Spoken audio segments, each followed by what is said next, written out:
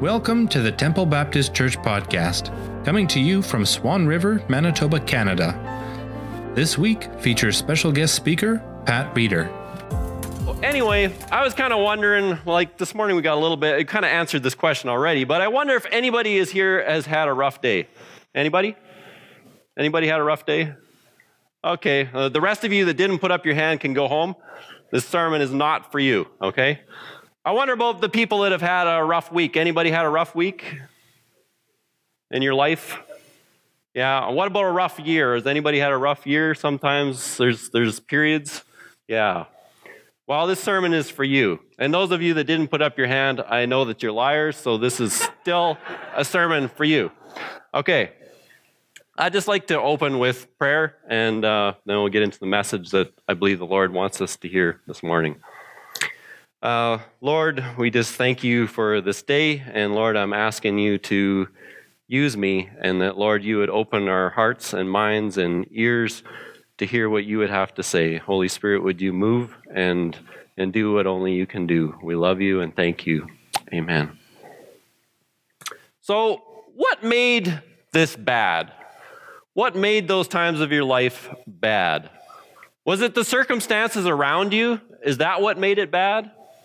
Or did it come from within? Was it something deep within you, deep in your heart, that made you have those bad days and those bad times? And how did that affect your outlook on God? What did that make you think about him? Did it make you think that he is good, that he has your best? Or did it actually make you think God is evil and that he is maybe out to get me? And you know, I'm not looking for a right answer here, or what do you know that you should actually say, the Sunday school answer.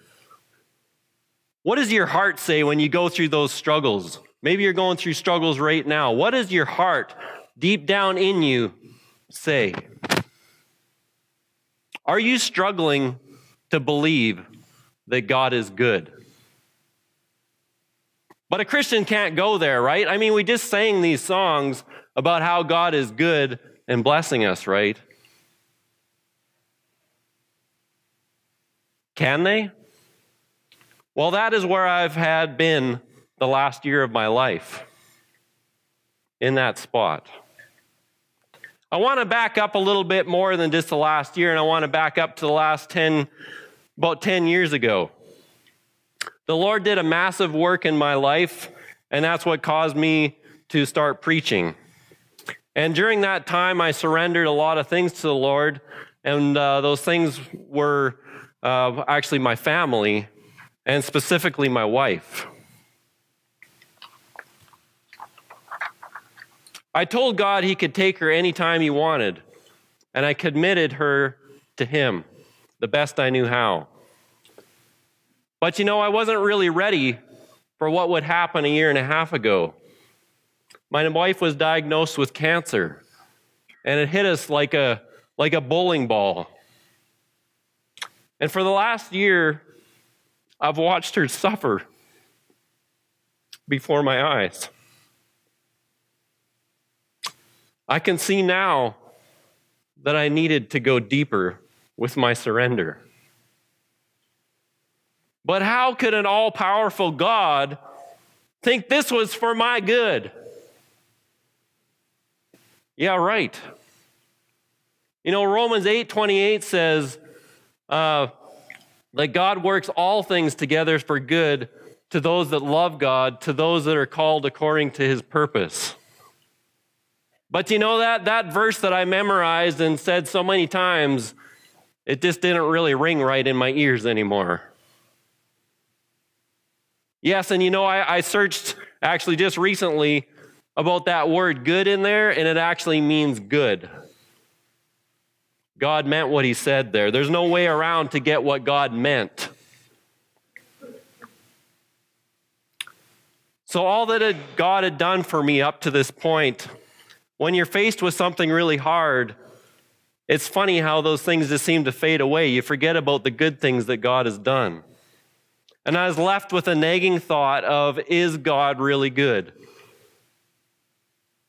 Well, what about your struggle, the things that you're faced with? Is God good? Is he accountable for all that we face? Is he the root cause? Is he to blame? Is God the only force at work? Well, what happened at the very beginning of it all? Right? We all know the story of Adam and Eve, right? Well, what happened? Well, Satan came along and he said to Eve, why don't you eat of this fruit?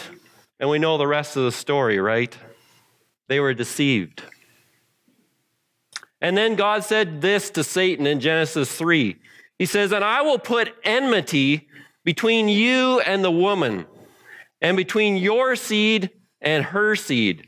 And he, which is Jesus here, shall bruise your head, and you shall bruise his heel. Do you realize that we have been at war ever since that moment? At war. The thief, Satan, it says in John 10, does not come except to steal and kill and destroy. He has an army with him of demons. And that's his one outlook on life. Jesus said in Matthew 10:34, he says, do not think that I have come to bring peace on earth. I did not come to bring peace, but a sword. So let's get a little bit better view of this whole war idea out of Scripture. If you got your Bibles, turn with me with Revelation chapter 12. Revelation chapter 12 is just exactly where that little bookmark is that you put before. It's right there in your Bible. Yeah, that's just mine. Revelation chapter 12 at the end of your Bible there. And let's read. I'm going to read from verse 1 to 5, then 7 to 11, and verse 17. And we'll just get a bit of a picture of what this looks like. Now a great sign appeared in the heaven, a woman clothed with the sun, with the moon under her feet, and on her head a garland of 12 stars. Then being with child, she cried out in labor and in pain to give birth. And another sign appeared in heaven. Behold, a great, fiery red dragon having 7 heads and 10 horns and 7 diadems on his heads. His tail drew 1/3 of the stars of heaven and threw them to the earth. And the dragon stood before the woman who was ready to give birth to devour her child as soon as it was born. So she bore a male child who was to rule all nations with a rod of iron, and her child was caught up to God and his throne. And we know that child was Jesus, right? And then let's continue on to verse 7 to 11. And war broke out in heaven. Michael and his angels fought with the dragon, and the dragon and his angels fought. But they did not prevail, nor was a place found for them in heaven any longer. So that great dragon was cast out, that serpent of old, called the devil and Satan, who deceives the whole world, and he was cast to earth, and his angels were cast out with him. Then I heard a loud voice saying in heaven, now salvation and strength and the kingdom of our God and the power of his Christ have come. For the accuser of our brethren, who accused them before our God day and night, has been cast down, and they were overcome. And they were overcome by the blood of the Lamb and by the word of their testimony, and they did not love their lives to the death. And then let's skip down to verse 17. And the dragon was enraged with the woman, and he went to make war with the rest of her offspring. That's you and me, who keep the commandments of God and have the testimony of Jesus Christ, those that are saved. Wow, that is quite the picture, is it not? There is much happening in the spiritual realm that we can't see with our eyes, that God wants us to see with our heart. So what do we know about war? What can we understand about the wars that we've seen here on earth? Well, what I've seen, my limited little knowledge goes this, that people rally together for one common goal, to win, right? That's one aspect of war that we can see. And then also, we can see it being continually put before the people's eyes so that they know what is happening on the front lines, right? So that the people back home will help bring supplies, that they will support them. Because without that support from back home, the war effort will not win, right? It's the whole bunch that caused the war to win. So you have pep rallies and recruitments take place, right? And the people are left knowing that there's a deep need to keep them focused at the task at hand. Because if you lose heart and people pull back, you're not going to win the war. Many luxuries have to be put aside. The focus is winning the war, not furthering our business, the bank account, or going on vacation. That'd be absurd, right? To go on a vacation when you're at war. I'm not talking about us, I'm talking about a real war.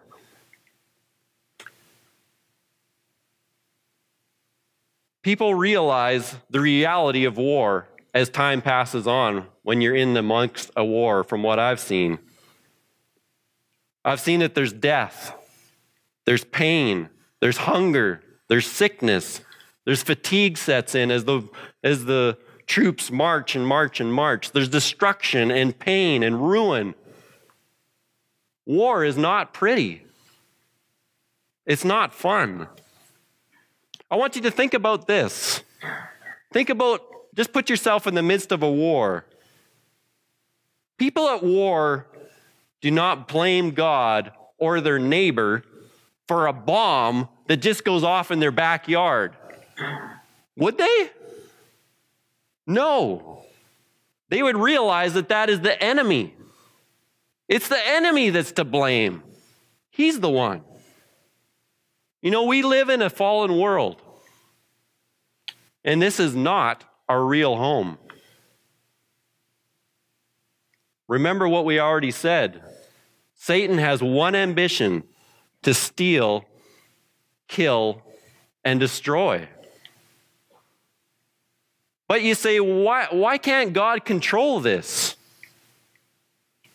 Well, yes, he could. He is all-powerful. It's not easy to understand, and I do not have all the answers. But God's ways are higher than our ways, and his thoughts are not always our thoughts. And I know those answers have kind of made me go inside when I hear them. But you know, we as parents many times have the idea that it is best to save our kids from all harm at any cost, right? That's what we do as parents. So it's kind of natural for us to think that's the way it should be with God, that he should save us from all harm at all cost. But this is not normally the way that God works. He wants to see us through things.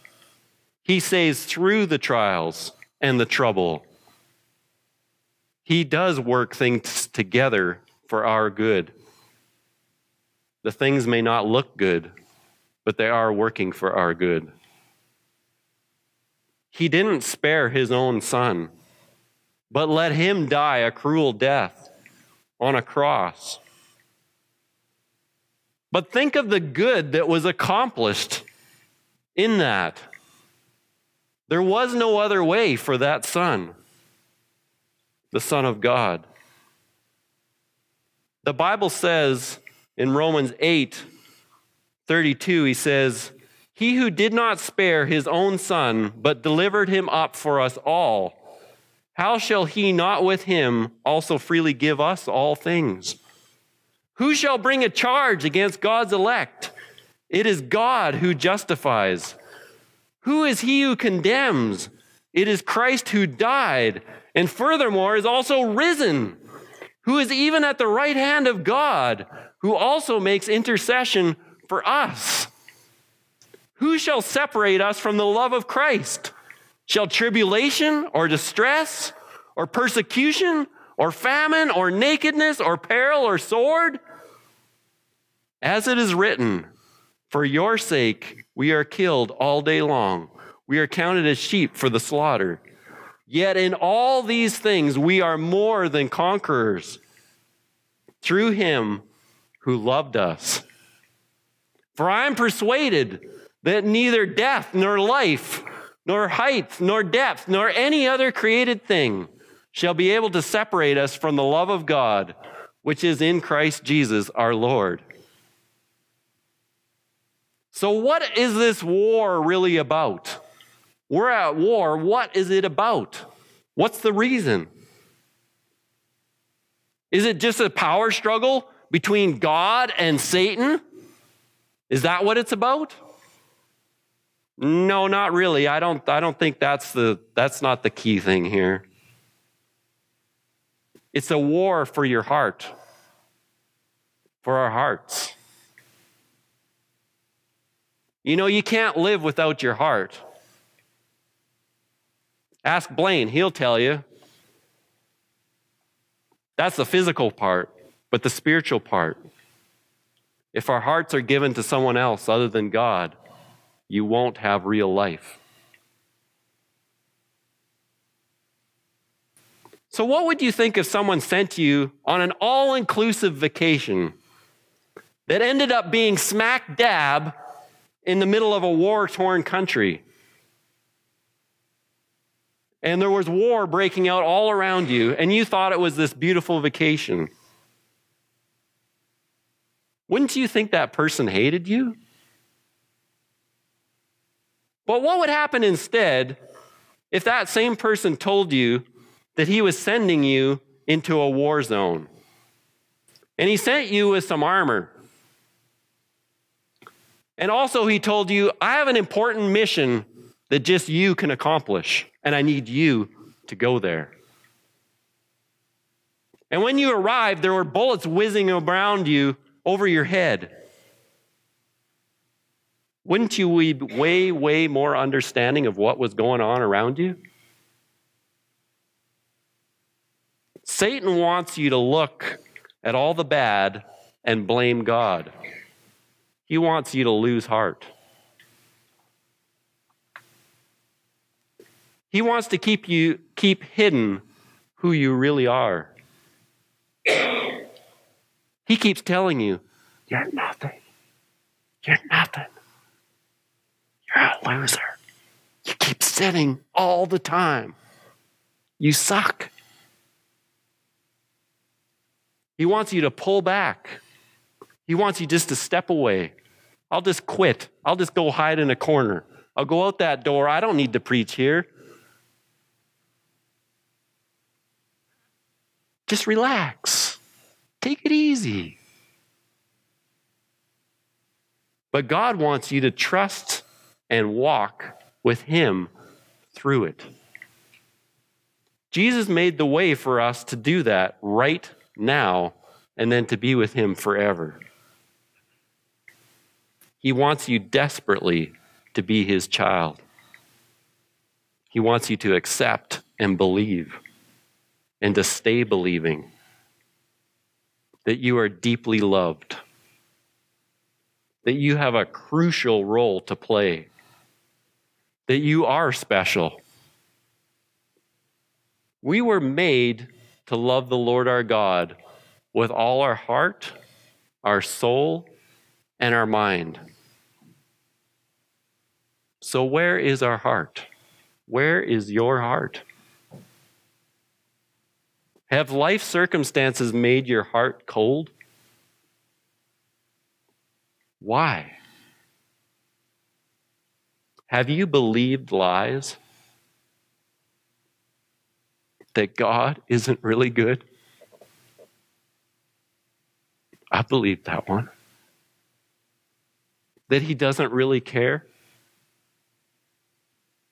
That you're just no good? War takes courage, which comes from setting truth always before us. Do you know the truth? We need spiritual eyes to see the real reality. We need each other as Christians. I love this shoebox video that we watched. Christians working together. We need each other. We all struggle. Talk to someone if you're hurting. Please. Talk to me after the service. Find me. Talk to Pastor Neil. Find someone. We need to stand in the gap for each other. The Apostle Paul did. What did he pray? Well, we find it in Ephesians chapter 3, verses 14 to 19. You can turn with me there if you like. Ephesians chapter 4. Chapter 3, sorry. Chapter 3, 14 to 19. This is what he prayed.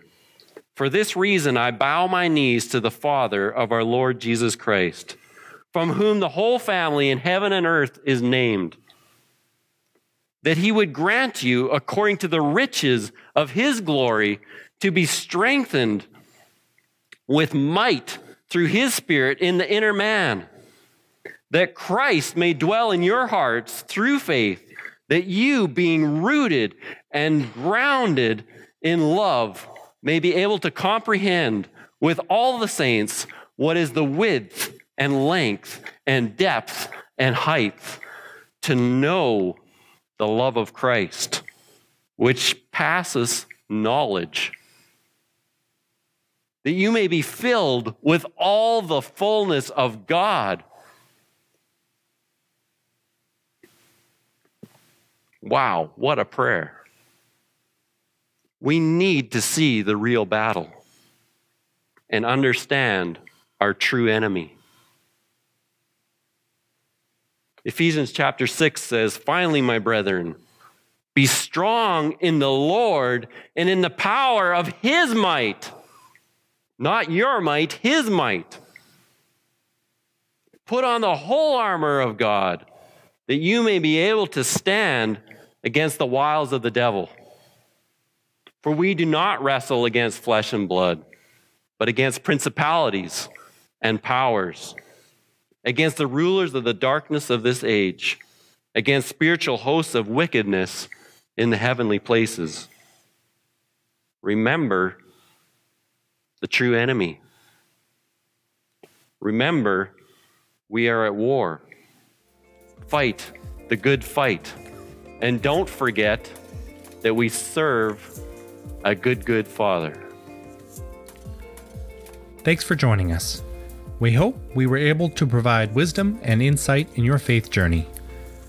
If you would like to connect with us, you are welcome to join our service every Sunday morning at 10:30. For more information, you can find us at facebook.com/TBC Swan River. And if you would like to find more episodes of our podcast, go to anchor.fm/Temple Baptist Church.